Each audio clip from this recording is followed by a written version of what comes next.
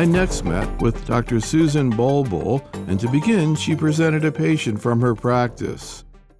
This was a 53-year-old woman who underwent a screening mammogram that revealed a small nodule and surrounding calcifications. As is standard treatment, she underwent additional imaging followed by an ultrasound, and it confirmed an irregular mass with calcifications. She underwent an ultrasound-guided biopsy because they could visualize the mass on ultrasound that revealed a well-differentiated invasive cancer. She opted to undergo a partial mastectomy and sentinel node biopsy. Her pathology was quite favorable in that it was a sub-centimeter cancer. It was a 9-millimeter well-differentiated invasive cancer, but she did have positive margins. She had the medial and superior margins that were positive. She also had one positive sentinel node out of 2. Her biology was also favorable in that she was strongly ER and PR positive, HER2 was negative, and her Ki-67 was quite low. Had a lengthy discussion with this woman about the recent consensus statement, which states that, and for years, we've all, as breast surgeons and anyone doing breast surgery, struggles with what do we do with close margins? Are they positive? Are they negative? Does it change outcome? So agree or disagree, I think that we were relieved to have a consensus statement out there. And really what this consensus statement told us and really put out there in the literature was that a negative margin, by definition now, is no tumor at INC. For a positive margin, tumor at INC, those patients should be re-excised. And this really deals with invasive cancer. So this consensus statement really dealt with invasive cancer. We will hopefully see another consensus statement in the near future regarding ductal carcinoma in situ. But this consensus statement was with invasive cancer. So it, for the first time, gave us a definition that we can really talk to patients about, saying that a negative margin by definition is no tumor at INC. So based on the consensus statement and looking at this patient, she actually had positive margins, which made the discussion much easier in that I thought that she should return to the operating room to have a re-excision. Now, a consensus statement does not mean that you have to adhere to this for every patient every single time. If I have a patient, and what they found is that age really does not factor into this, but it's hard to remove bias, and we really should be going by data and not our own biases. But you look at this consensus statement, and as we know, there's 6 margins when we do a lumpectomy that we're concerned at. If I have a patient who has less than a millimeter clear margin on 5 out of 6, I am more concerned about her because I am more concerned that there was a much larger bulky disease that I was aware of. So even though the consensus statement tells me no tumor at INC is now the definition, if I have a patient with 5 out of 6 very close margins, that's someone that I still will talk about taken back to the operating room to take out more tissue. So a consensus does not mean 100% of the time, every single time we have to adhere to it. What did you actually do with this patient, and what's her current situation? So this patient underwent a re-excision because she had 2 positive margins. The final pathology of that did not show any residual disease, which is not uncommon. Another interesting fact about this patient was that she had 1 positive sentinel node out of 2 at the time of her sentinel node biopsy. And we had a lengthy discussion about this and whether or not we should do an axillary node dissection. And several years ago, a study called Z11, which many of us are familiar with, came out. And Z11 was really a practice-changing study. And what this did was a randomized trial, and what it did was every woman in the study underwent a lumpectomy and also had a positive sentinel node, and that was 1 or 2 positive nodes. If she had 3 or more positive sentinel nodes, she was not included in the study. Those patients were then randomized to undergo an axillary node dissection or no further axillary surgery. And what it found, and these results are fascinating, what it found was that the group of women who underwent the axillary node dissection had about 27% of them had additional nodes that were positive.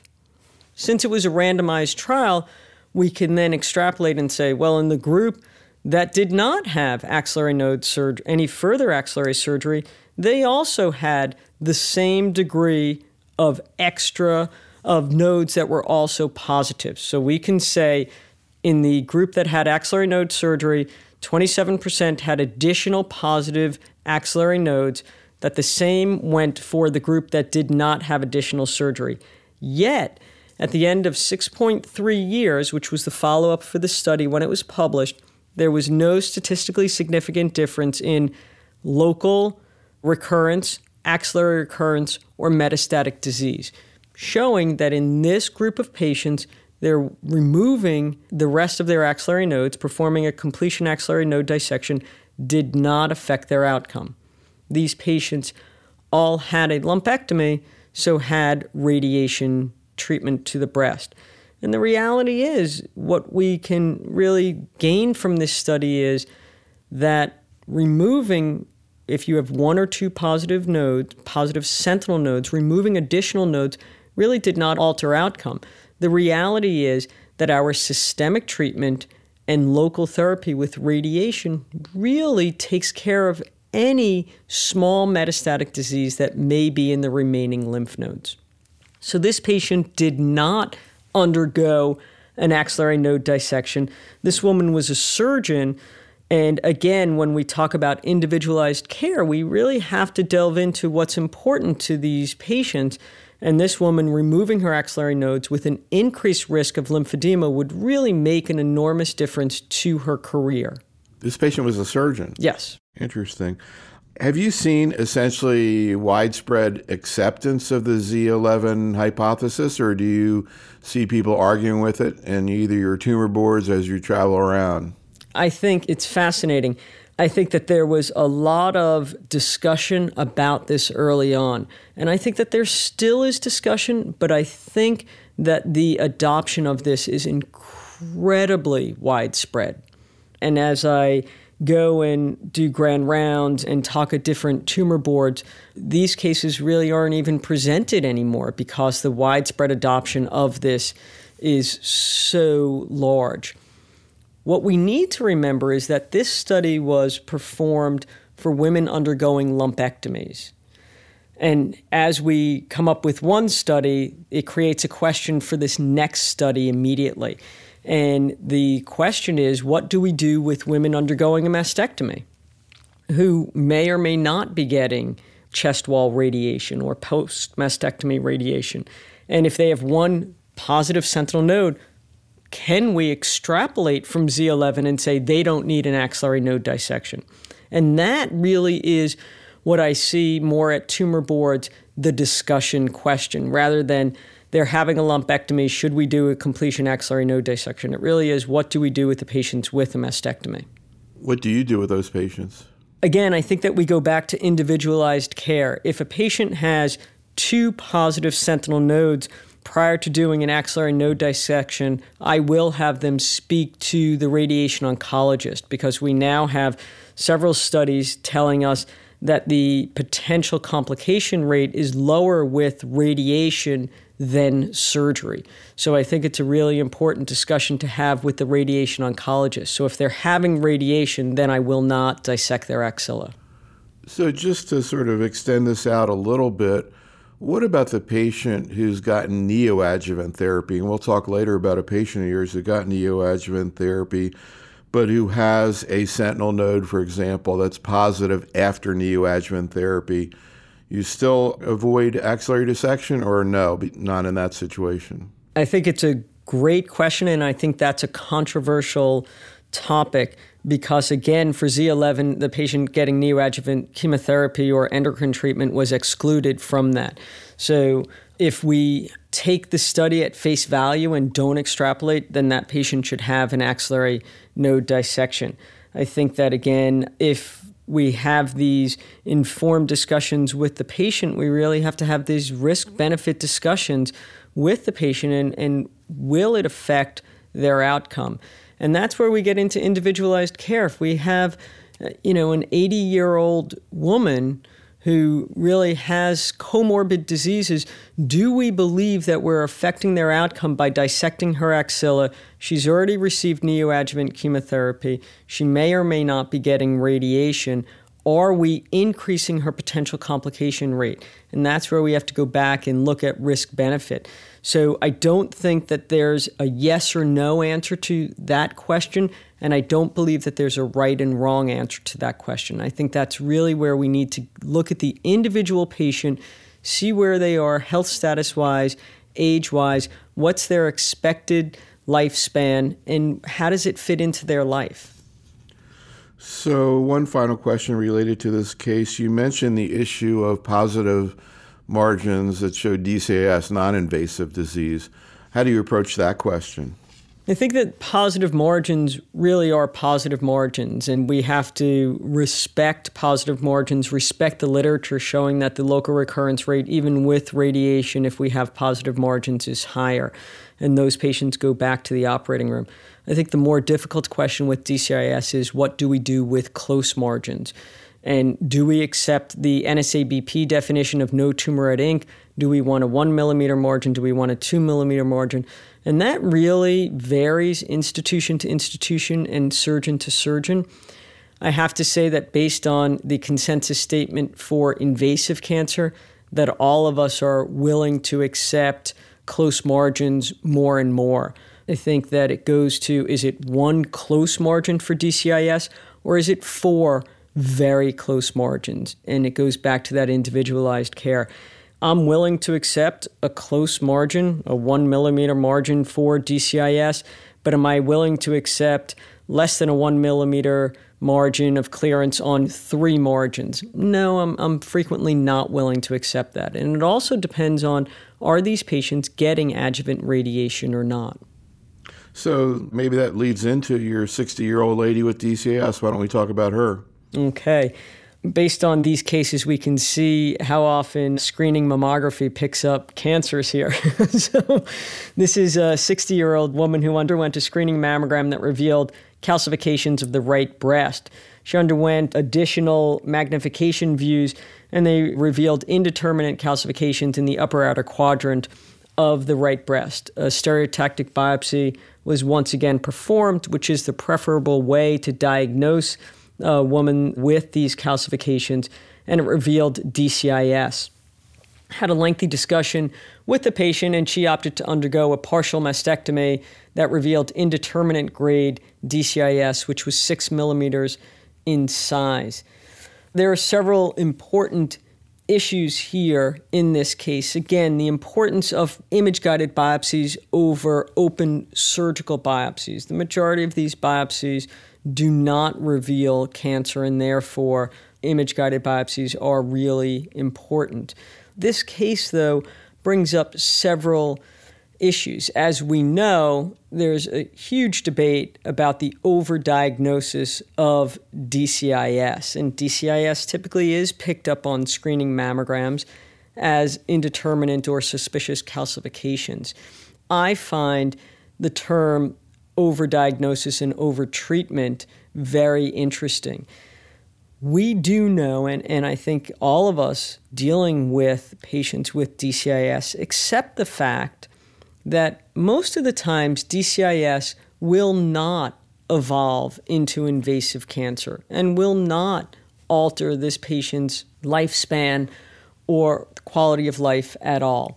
The problem that we have today is we do not have markers telling us which patients with DCIS we can actually observe and which we should treat, because that is a more aggressive case of DCIS and therefore could potentially become invasive cancer and potentially metastasize and affect her lifespan.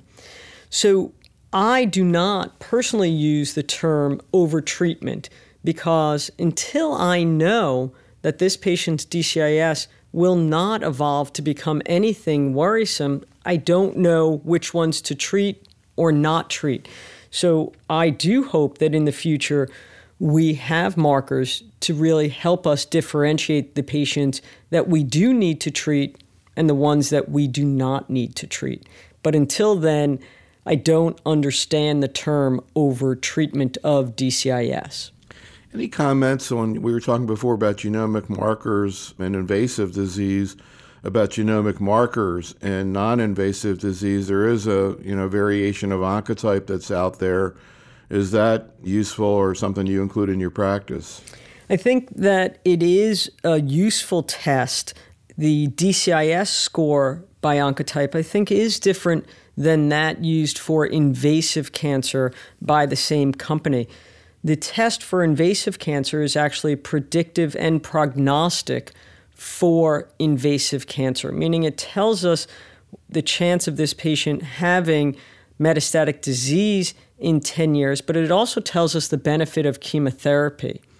The DCIS score does not do that. The DCIS score really gives us the risk of recurrence for this individual patient. One of the nice things about it is it breaks down the risk of DCIS recurrence and then the risk of invasive recurrence. So it really gives us that nice piece of information and it helps the patient. What it doesn't do is it doesn't give us the benefit of radiation. So that is different. And it goes back to what risk the patient is willing to accept. So when we look at what's qualified as a low-risk group for the DCIS score, I can tell this particular patient that they have a 15% chance of recurrence. Now, radiation will decrease that, but are they willing to accept that 15% chance? That falls into a low-risk group, but 15% chance of recurrence is not low to each individual patient. Some women will say, yes, I'm willing to accept that. Some women will say, hang on, if I get radiation, I can decrease that. And we know radiation will decrease that risk. So 15% is something different to each individual patient. I do find that test helpful in that it allows us to have a more educated discussion with the individual patients. So does that mean you utilize it in your practice? I do. I cannot say that I get it on every patient, but I certainly do utilize the test. So can you talk about the exact type of radiation therapy this lady received? I see it was accelerated whole breast. And where are we today with partial breast radiation, both in DCIS as well as invasive disease?